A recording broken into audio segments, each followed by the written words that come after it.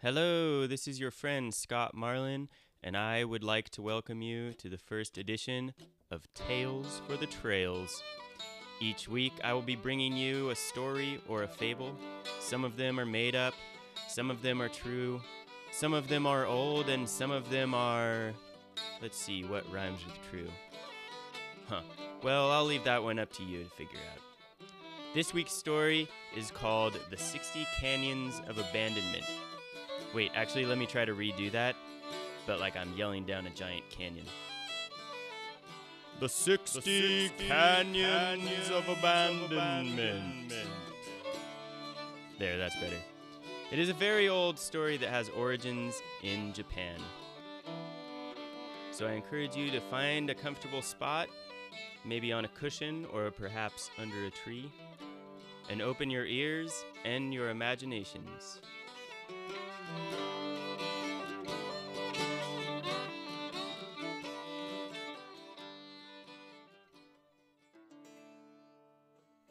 Some of you may be thinking that because of the title of this story, it involves 60 canyons.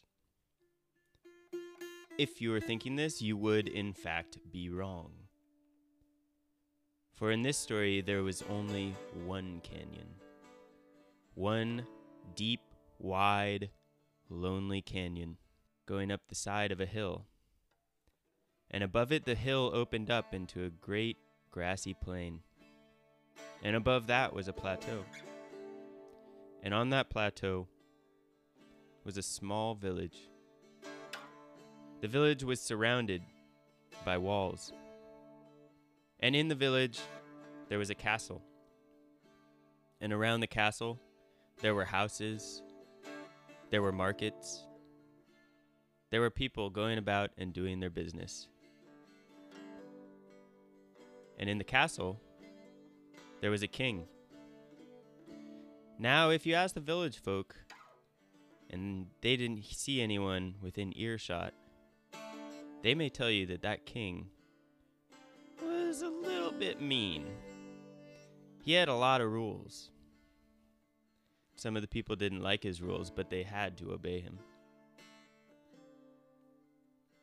One of his rules was that when someone turned 60, they must leave the village.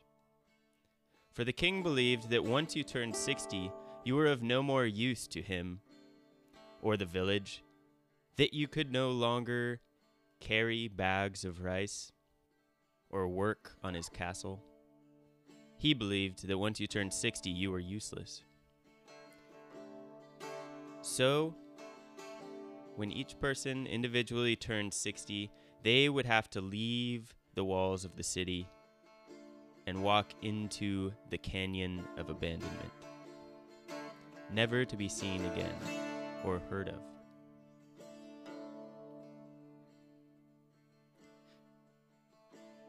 There was in this village a brother and a sister and their father. They lived in a small, modest house. And on this day, they were celebrating the father's birthday. But in fact, they realized that this was his 60th birthday. And the father brought the news to his children that he would be leaving the village the next day. Now, the brother and the sister, they were very sad that he was leaving because he was their everything.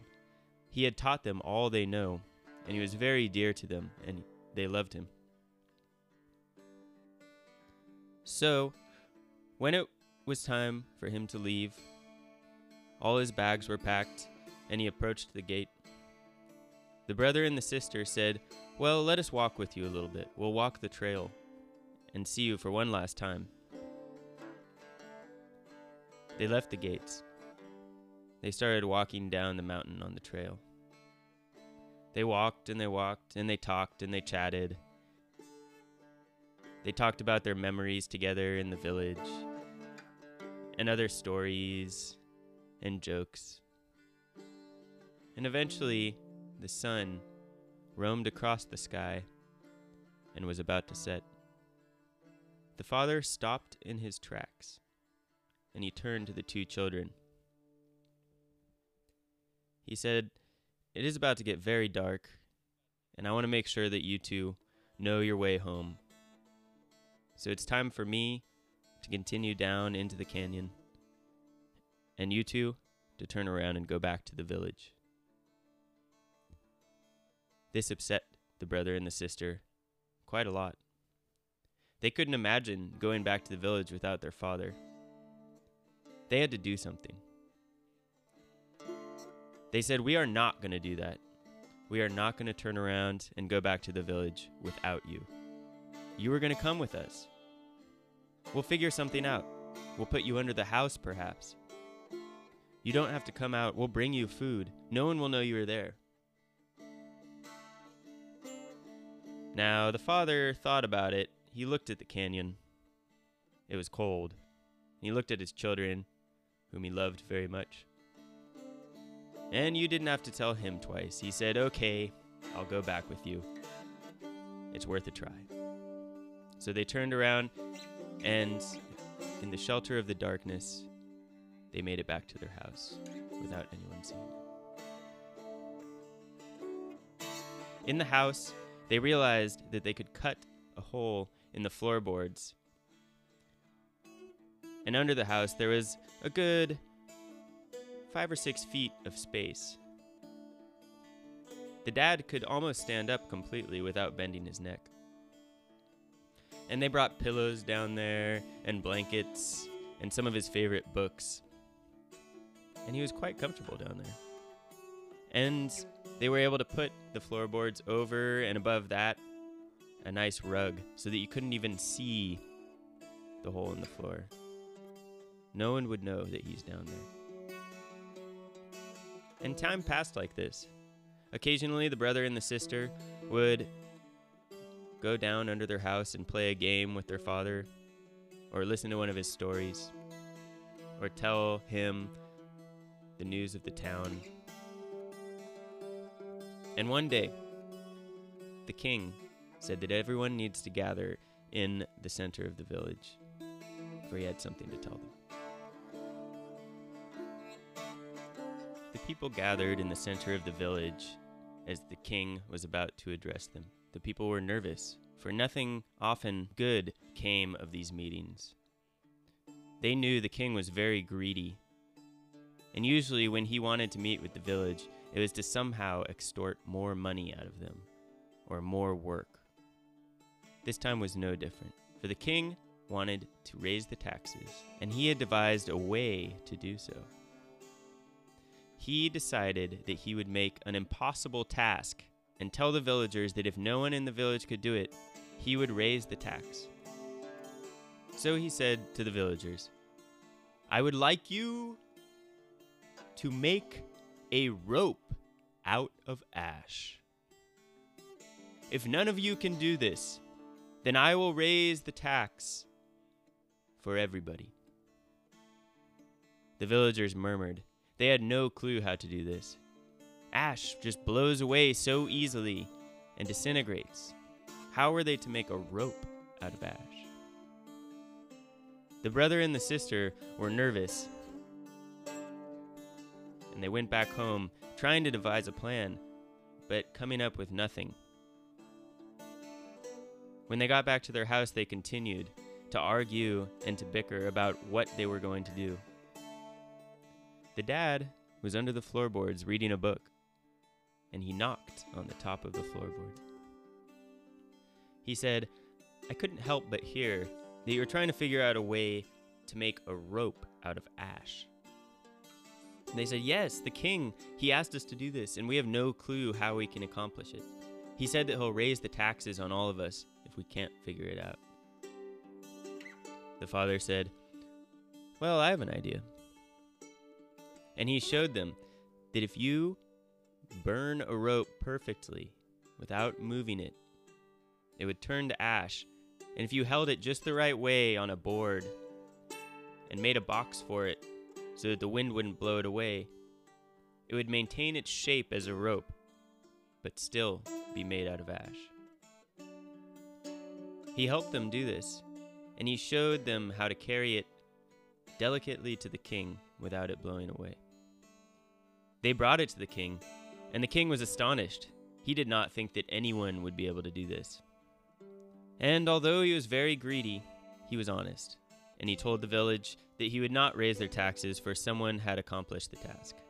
But, he said, he has a new task. He quickly devised a new plan for something that he knew no one could do. He said, I would like you to pull a string of silk through a conch shell. Now, a conch shell is a large snail shell that twirls up in a spiral pattern. Often there's a hole in the top end of it that people put in it, and they can make a horn out of it.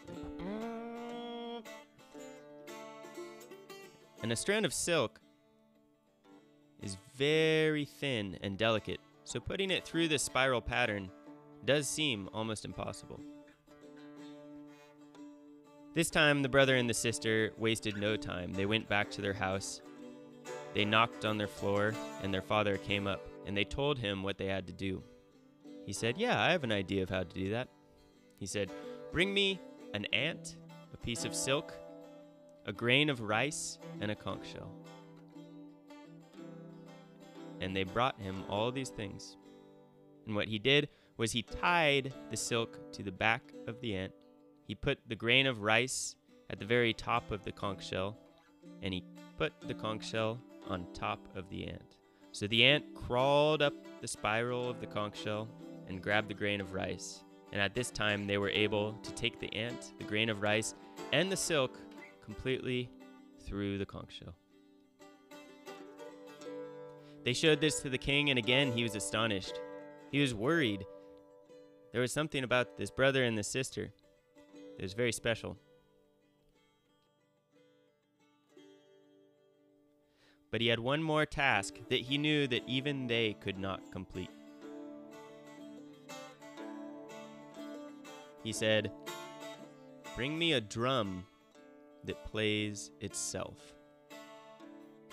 So again, the brother and the sister went to their house and knocked on the floorboard, and the dad came up and they told him the task. And he said, yes, that's easy. I can devise that.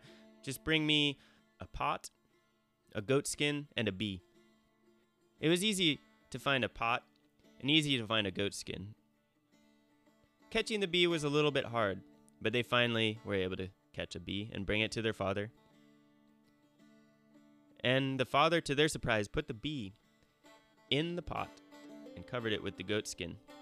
And as the bee was trying to escape the pot, it made a very distinct and beautiful drumming noise.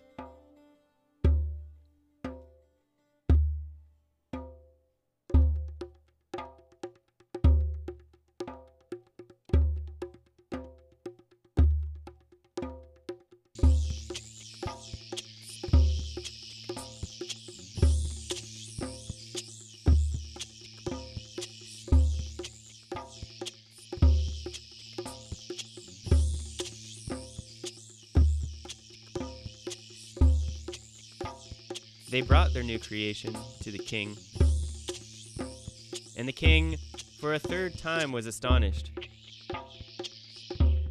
He said, you know, you two are exceptional, and I want you to work in my court.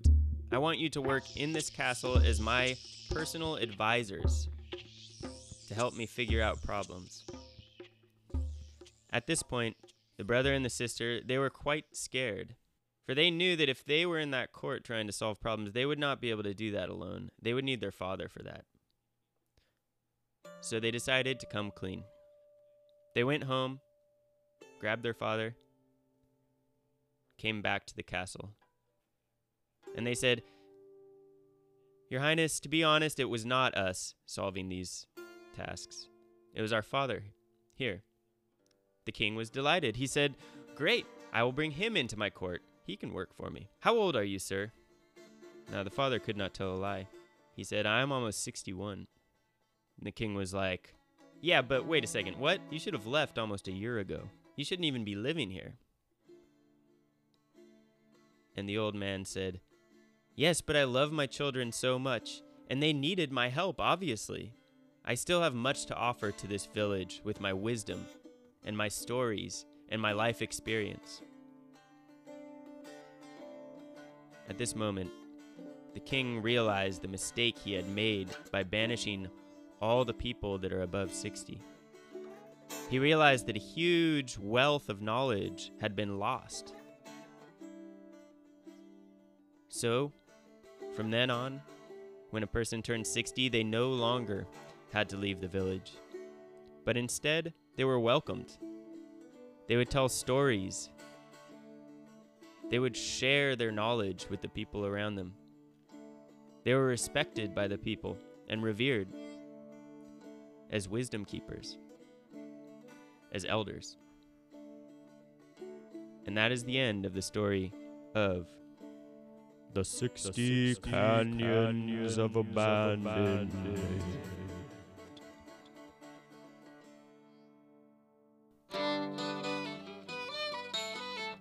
I brought you this story because I believe it truly shines a light on the importance of our elders.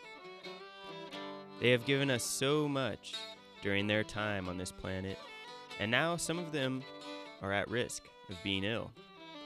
This gives us an opportunity to step up and help them. Maybe that just looks like giving a grandparent a call and checking in and saying hello. Maybe it means helping a neighbor in need. Whatever it is, I encourage you to talk to someone above 60 this week. It could be on the phone, online, or across the street. Ask them if they're doing okay. Maybe see if they have any stories to tell you, maybe from their past. They have much to teach us. Well, thanks for joining me. I'll be back next week with a new story selected just for you. Now be sure to go outside and enjoy the birds and the trees and the flowers, because nature is the best storyteller of them all. Thank you.